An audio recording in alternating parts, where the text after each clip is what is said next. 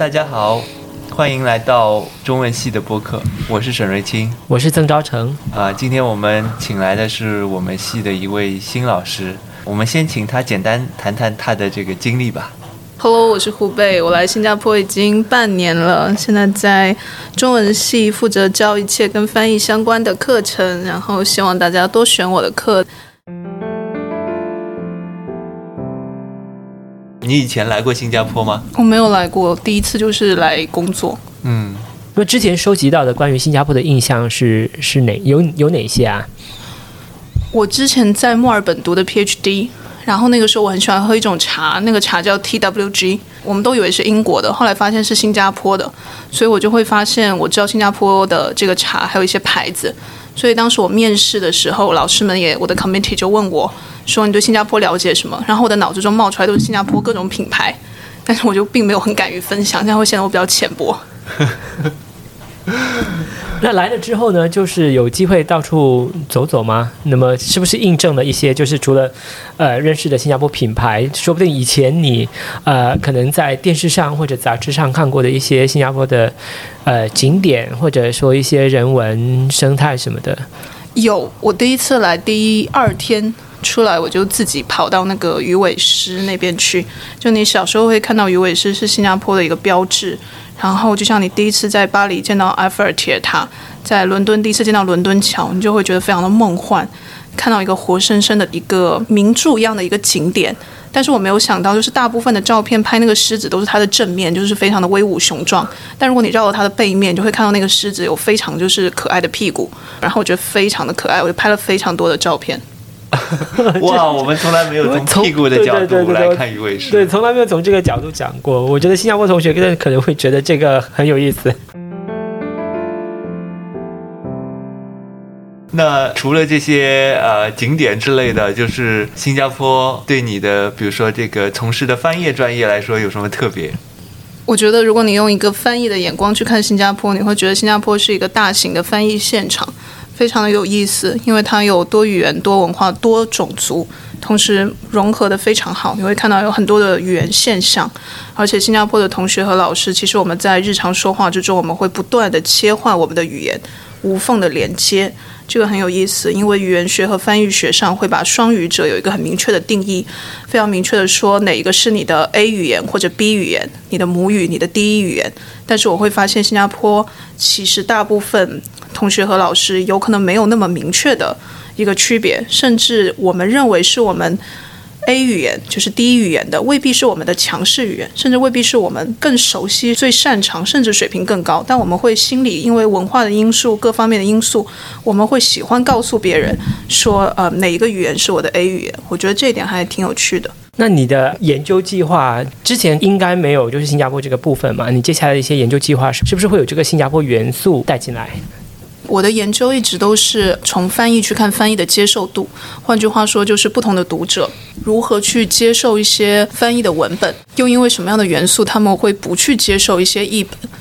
我之前采用的对象当然主要是中国大陆或者说是澳大利亚的华人群体，那现在我会非常感兴趣，那对于新加坡社会来说有哪一些翻译的因素，比如说一个文本如果翻译成什么样子，用了怎样的翻译策略，可能在接受度相对来说会比较低。从这一点扩展开去，也可以看出跨文化交际里有哪一些是对于当地读者来说最重要的因素。那我可能稍微问的精细一点啊，就是说你来了新加坡之后，虽然只是半年的时间，但是你有没有注意到，就是我们新加坡的华语有什么特点？然后在你的教学当中，就是如果说让学生注意受众的话，比如说他们的那个翻译的成品是面向大陆市场，那么面向港台市场和面向新马市场，可能都需要做不同的那个策略上的调整嘛。这种我觉得其实就是对我自己本身是做新马文学研究的人来说也是很重要的，就是让同学注意到不同国家地区的作者他们怎么写出自己的风格，那么让自己的语言比较有特点。对，我觉得我们无论是做文学还是做翻译的，有一项共识，就是语言不仅仅是语言本身，从语言上反映了一个人的特质，一个人的文化身份属性，甚至他的很多社会上的政治化的倾向。那这一点如何去传递，是不是在所有的翻译的案例里都需要忠实，还是可以根据读者的期待做一些调整？我觉得总体上来说并没有定论，而是取决于你每次翻译活动的一个特征。比如说我们现在的学生在翻译一些词的时候，你会发现比如说很简单说这个客工宿舍，如果你去看它的那个英文，它就是 foreign worker， 对不对？所以如果你直译的话，可能就是外来雇工或者是外来员工，但是新加坡的政府一定是翻译成客工，这个客就很有意思了，它有一种旅居的意思。那当然如果你是在新加坡本地的传媒上，你用客工，大家都会知道这篇文章是站在新加坡政府的角度上来写的，它的作者很有可能是新加坡人，然后它的读者群也是熟悉这一套话语体系的。但如果你把这个概念介绍给其他华语地区的人来说，那他们可能一时半会儿对这个词的理解跟你当地的新加坡读者会非常不一样。但是是不是说一定要去迁就你所谓的目标读者，又是另外一个问题了。比如说你究竟想传达什么样的讯息，你要代表谁来说话等等，这都是翻译中的一个关于读者来面向做目标的一个领域吧。那我们可以再岔开去一点，就谈谈，就是回过头去看你当时一开始想这个选择翻译作为专业的时候是出于什么样的动机？因为胡贝你是从本科开始就读翻译系的嘛，那么怎么会就是在高中毕业之后不知道有翻译系这个事情，然后就决定报读？对，我感觉我本科的时候可能都不太了解。我是在广州长大的，然后高考完了之后，我的中学一直是比较喜欢中文的，然后在高考之后要选专业的时候，也是听父母的朋友说广外有高翻学院，高翻学院全名叫做高级翻译学院，就是一个很高级的对小孩来说。然后我们当时知道这个学院非常小规模，本科生一年可能也就20-30个人，是一个非常精英的一个班。然后我从小到大都对这种精英有一种非常迷思，所以我一听我想说很好啊，一个很难很高级很神秘的职业，然后可以综合我对中英语言的文化的一些爱好，所以我的本科读的就是高翻学院。我们当时学的就是口笔译，包括中文的汉语言也有学一些知识，然后但主要还是去做一些笔译方面的练习，以及大量口译方面的练习，包括交传和同传。那个时候教我们的老师主要都是，特别是口译方向都是实践派的，就是老师们都会有自己专业的会议口译译员的身份，出席于各种领导人的场面，然后开各种的商会，经常旅行。学翻译的小孩都会有一种对会议口译人员的一种向往或者是崇拜，包括后来就是大陆的，可能同学们都知道有一部电视剧叫《翻译官》，然后是杨幂跟黄轩演的，然后两个人就是在我们的这种所谓同传像 booth 里面就是谈情说爱，非常偏离于实践，但是他们确实勾勒出了一部分关于口译员的这种云端上的生活，所以对年轻的小孩来说应该还是挺有吸引力的。你可以走很多的地方，去很多的场面，历史上重大的活动都有翻译的身影，你可以见证到历史的一些进程。然后我的 master 硕士是在澳洲读的，我去了墨尔本大学的翻译系。我们那个时候翻译系是很早的一批学生，人数也很少，跟老师们的交流非常的多。当时教我们的一个系主任的老师是澳洲的，也是给领导人翻译的一位中文的译员，之前在联合国工作过很多年，然后在他身上也是耳濡目染。但是那个时候不完全是翻译的技巧，因为他一直非常强调说翻译是关于沟通。我一开始并不是特别理解，因为我之前受过的训练大量的都是说你要练很多很多的教材，听很多很多的磁带，然后练多少个小时，10000小时定律，听到一个术语你可以立刻抛出来，然后你反应越快你就越是一个好翻译。但是在澳洲的时候，我们的老师会更多强调究竟什么是不同的文化，中西两种文化之中到底有哪些相同不同，你真正翻译在翻的到底是什么，是信息意思，还是某一种构建这种交流可以让两边互相的理解和信任。这一点我一开始不理解，但是慢慢随着我自己包括在海外的一些生活的经历，我会觉得这一点更吸引我，比起做一个空中飞人所谓看上去非常光鲜的这一面以外。然后你身为华人的小孩在海外，特别是这个西方语言为主流的一个社会里，你一定会感受到自己身份的一些被边缘化，你会面临一些身份上的这种问题，包括怎么融入，还是你需不需要融入，你接触到西方的文化，你要用怎样的一种态度来去面对，以及你怎么跟生活环境背景完全不一样的人会不会成为朋友，以及怎么成为朋友。后来我就会发现有很多的特质是超出了语言和所谓的文化，更多的还是你们两个在交流之中的一种互信。我会认为这一点非常的让我觉得有意思。包括我自己的生活里面，有一些人你可以很快的取得他们的信任，他们信任你，你也信任他们。你会发现在这种情况下，你的做事也会做得更快，你们也会省去了很多互相猜忌。所以包括我后来就开始读博之后，我的课题其实也是关于文本在接受过程之中有哪一些会引起人的失信，有哪些东西一旦你做了，你说出来了，或者是你体现出来了，对方会失去信任。有的时候是来自于对方的误解，你没有做错任何的事，但是这个背后有文化和社会的因素。所以我就会发现我对翻译的理解慢慢从字眼上变成了两个文化之间的一个沟通的问题。我也会更加的习惯的学术的思维方式和作为一个学术的一个身份吧。其实刚才胡贝就是跟我们讲了非常丰富的心路历程啊。那么我想回去其中一个，我觉得是可能你生命的关键时期来聊一下，就是因为听你说你从小听就是父母还有周围的可能朋友或者大人说起就是广外的那个本科的课程，然后你就报读了嘛。那么我一直听到就是你到硕士阶段也接触到的老师大部分都兼有大学教学人员还有就是实际翻译产业从业员这样的身份。你刚才说了一点，但是我想听更多，因为你完全可以走另外一条路的啊！你今天不需要来大学，走外交官或者重要的政治人物的口译员。我就好奇，为什么到最后没有走上这条路？刚才你有说到一个，就是我听下来有点像是知识上的启发，你觉得那个部分可能对你更有魅力，完全是这个原因吗？或者说那个部分可以跟我们多说一点？不知道大家有没有看过吐槽大会？吐槽大会里有一个选手叫李雪琴，不，应该是杨丽。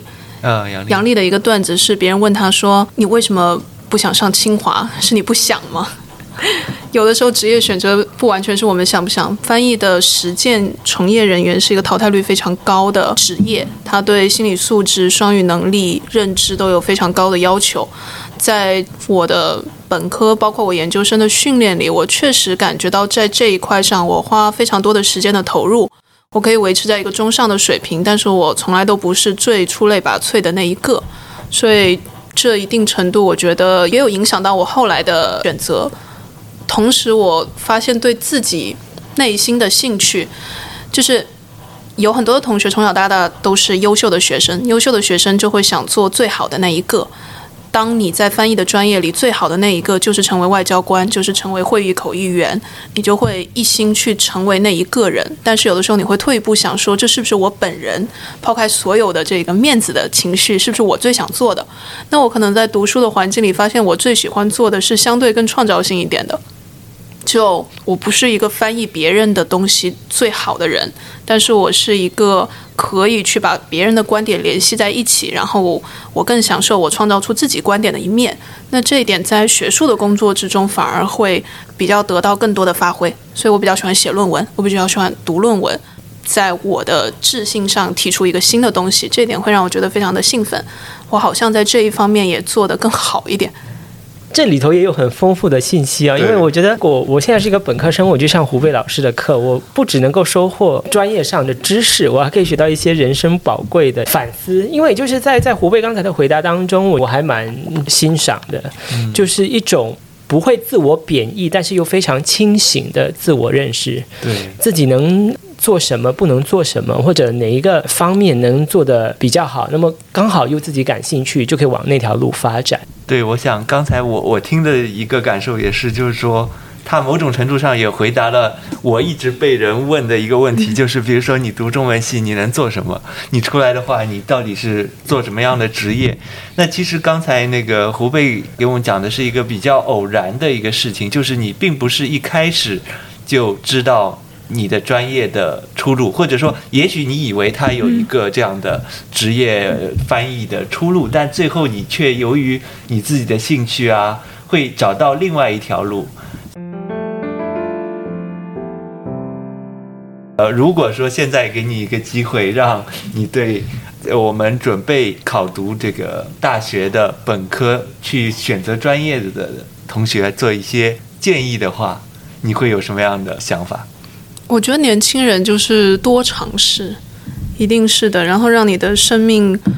在长度可能大家都相似的情况下，你可以做更多的深度上的事情。而且最重要的是，你一定要关注你自己，就是你本人独一无二的你自己想要什么。这种选择跟你身边的人、跟你的朋友、跟你的同学、家长对你的期待都不一样。如果你一直是在满足别人心目中的优秀，或者是别人想说什么是最好的，你永远都是在追逐另外一个东西，而且那个东西很有可能并不是最能激发你全部的能力。我在练口译的时候，我其实还是就像我以前做数学题一样，你有一个好学生的一个规则，就是你会给自己设定时间，说这1个小时我就要练这一个，到点的时候我就立刻长舒一口气，然后我今天可以对得起我自己。但是我在做我自己现在真正感兴趣，比如看论文写作的时候，我从来都不记得时间，我永远都可以一路看下去，知道我需要去上洗手间，然后我就会飞奔去上洗手间，再飞奔回来。然后别人可能外人看会觉得这个人非常的书呆子或怎样，但你知道那是你自己喜欢的事，你可以不计成本的去投入。你几个小时之后，你没有在做你感兴趣的，你没有看你想看的东西，你没有改你正在手上写的一篇文章，你就会觉得挺无聊的。那个是你真正想感兴趣的事情，你会不遗余力的去把它做好，然后完全不太受外界因素的影响，包括别人说什么专业是最赚钱的，比如别人说你在多少岁的时候你要有多少存款，然后你有没有达到社会上成功的标志，那些对你来说一点都不重要，因为你内心有一个非常自己丰厚的判断，然后你会有很多乐趣，同时有很多别人觉得非常难以坚持的一些 routine， 你自己做起来你会非常的随心所欲，你会觉得非常容易坚持。就但凡需要你坚持的事情，可能都不是你想认真要做的，你真正想做的事情，你会整个人非常的自洽。所以我觉得对小朋友来说，最重要的就是多尝试，然后一定要反复问自己，多思考，就是不要做一件事情但是不去想我为什么要去做，你不断的去反问你自己，然后你才可以找到自己最想要的那件事。一旦你找到，你会是一个非常非常幸运的人。就我所知，翻译专业也有很多实际去做翻译工作的这样的一些出路了。那你要不要再补充谈一下，如果是针对那些他更喜欢做翻译的，他的这个对于一些实际的工作会有一些什么样的帮助？我们现在开的是翻译，就是 translation， 所谓笔译的这个辅修，里面已经涵盖的，比如说有媒体类的翻译，还有这个计算机辅助翻译，就是一些翻译技术，以及有基础翻译的一些课程，其实都非常适合大家在翻译的过程里，一方面是提高你的双语能力了，更重要的是翻译的技术对于整个翻译行业是有非常大的压力的。它的压力的点就是在于，我们已经在我们的教学和研究里发现，许多学生，特别是刚刚开始做翻译的学生，他们翻出来的中英文的质量，在一定程度上是可以被机器取代的，而且机器只需要几秒钟，没有任何的成本。但是学生包括从业人员可能需要很长的一个训练周期，需要很长的一个工作时间。那在这种情况下，当然会说机器能不能取代翻译？它会取代翻译的一部分，它会取代那些双语能力都处于中庸的水平，对翻译的理解还停留在语码之间转换的这一批。以后这一批人员他们会不再被需要了，但也许是一件好事，因为你可以把人的智力投入到更有产出的一些工作里。但有一些翻译是非常难取代的，就比如说翻译一些非常关键性的文本，创造性的翻译。创造性的翻译提到这个，就是我们翻译里有一个概念叫本地化，我们之后课程里也会有这一部分的内容。比如大家都知道 IKEA 宜家公司，如果你有看宜家公司的官网，你会发现它在全世界同一时间，它会同时推出一些打折周期。比如说今年我们主推的就是这一个桌子一套系列，但是在同一天，你如果去看新加坡的官网、香港、台湾、大陆地区的官网都是中文，你会发现它的网站设计完全不一样。比如说香港，它一定会打出一个特别大的标志，就是说降价。如果是大陆，它会有一些合家欢的一些气氛。所以这就是翻译里的另外一种语内的一种翻译，它牵涉到了相同的文本，就是这个核心，但是它在文化上、措辞上、宣传语上会有很多不同的这种构造。那这种工作其实非常适合的就是受过翻译训练和跨文化训练的学生来做，它非常有的创造性，它回报率非常的高，它被世界需要，也被业界所需求，它有很广阔的前景。这可能不是在我们传统意义上的翻译字眼之间的这种译本，但事实上受过这样子翻译训练的人，他会非常容易在各行各业找到一个切入点。如果你喜欢媒体，现在翻译里有非常多研究这个流媒体，比如说我们说的奈飞网，它有很多本地化的特色，它有很多字幕的翻译，它需要打入一个国家的市场，它需要做一些针对性的修改，这些都是翻译研究里的一个课题，也有非常多的从业人员在进行。所以大家读翻译的好处就是它会让你在短时间之内迅速的打通跨文化交际究竟是什么，让你理解翻译的本质，同时你的双语能力会不断的提升，这个提升可能是一个终身学习的过程，然后你可以快速的把这些能力跟各行各业你自己真正感兴趣的点做对接。如果你喜欢文学，你完全可以从事文学翻译；你喜欢媒体，你可以去媒体行业去做这种文化产品的本地化。如果你喜欢科技，那太好了，现在有非常多的科技产业都需要有包括语言学和翻译学的这种人才。所以有人觉得翻译是一个所谓的万金油，但是我更乐意把它看成是全球化的进程之中非常需要的一种有跨文化交际能力的这样的一个人才。所以大家可以根据自己的兴趣去做非常灵活的调整，但是第一步就是来我们中文系，来我们这个选修翻译，然后我们一步一步一起把这个跨文化交际做得越来越好。谢谢胡贝，我觉得讲得太好了，因为说不定我跟瑞清我们其实都知道，但是没有想得很清楚，就是翻译这个概念其实它的外延大过我们一般想象的那种语码切换而已嘛。那么像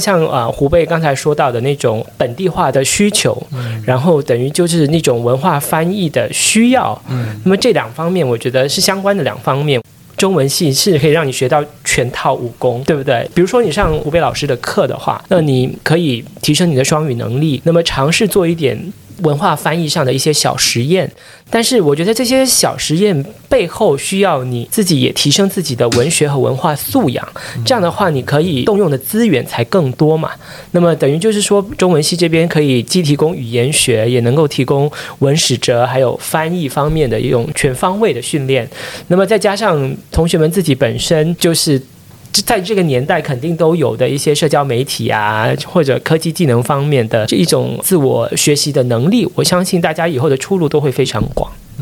对，我感觉我刚才听了也是恍然大悟，原来翻译它的这个外延有这么广阔，因为原来总是把它狭义的理解为两种语言的转换，那这样的话大家就不用担心读翻译会失业的问题了，因为我们现在做的其实是更高级的一个层面的翻译，而把那些最简单的语言的翻译的工作就是交给人工智能这些，而我们更多的要从事一些文化上一些创造性的内容的学习。对，我觉得就是提升同学们的那个对文化的敏感，我觉得这个很重要。改天就是如果有机会的话，还想请胡贝老师在我们每半年都会办一次的那个说明会上面再次强调一下，就是翻译可能以后不再是语码的切换，那么其实更重要的我们要多谈的其实是文化的翻译。那今天我们也聊了很久了，非常感谢胡贝老师做客我们的，应该说是我们这个系列中第一位这个老师。对，接下来我们就是还会陆续的访问其他老师，就是来丰富我们这个播客计划风下之舟的内容。那么希望同学们从这一集开始留意我们接下来会就上传到平台上的各位老师的访问。好，那谢谢大家，非常谢谢胡贝老师，两位，谢谢。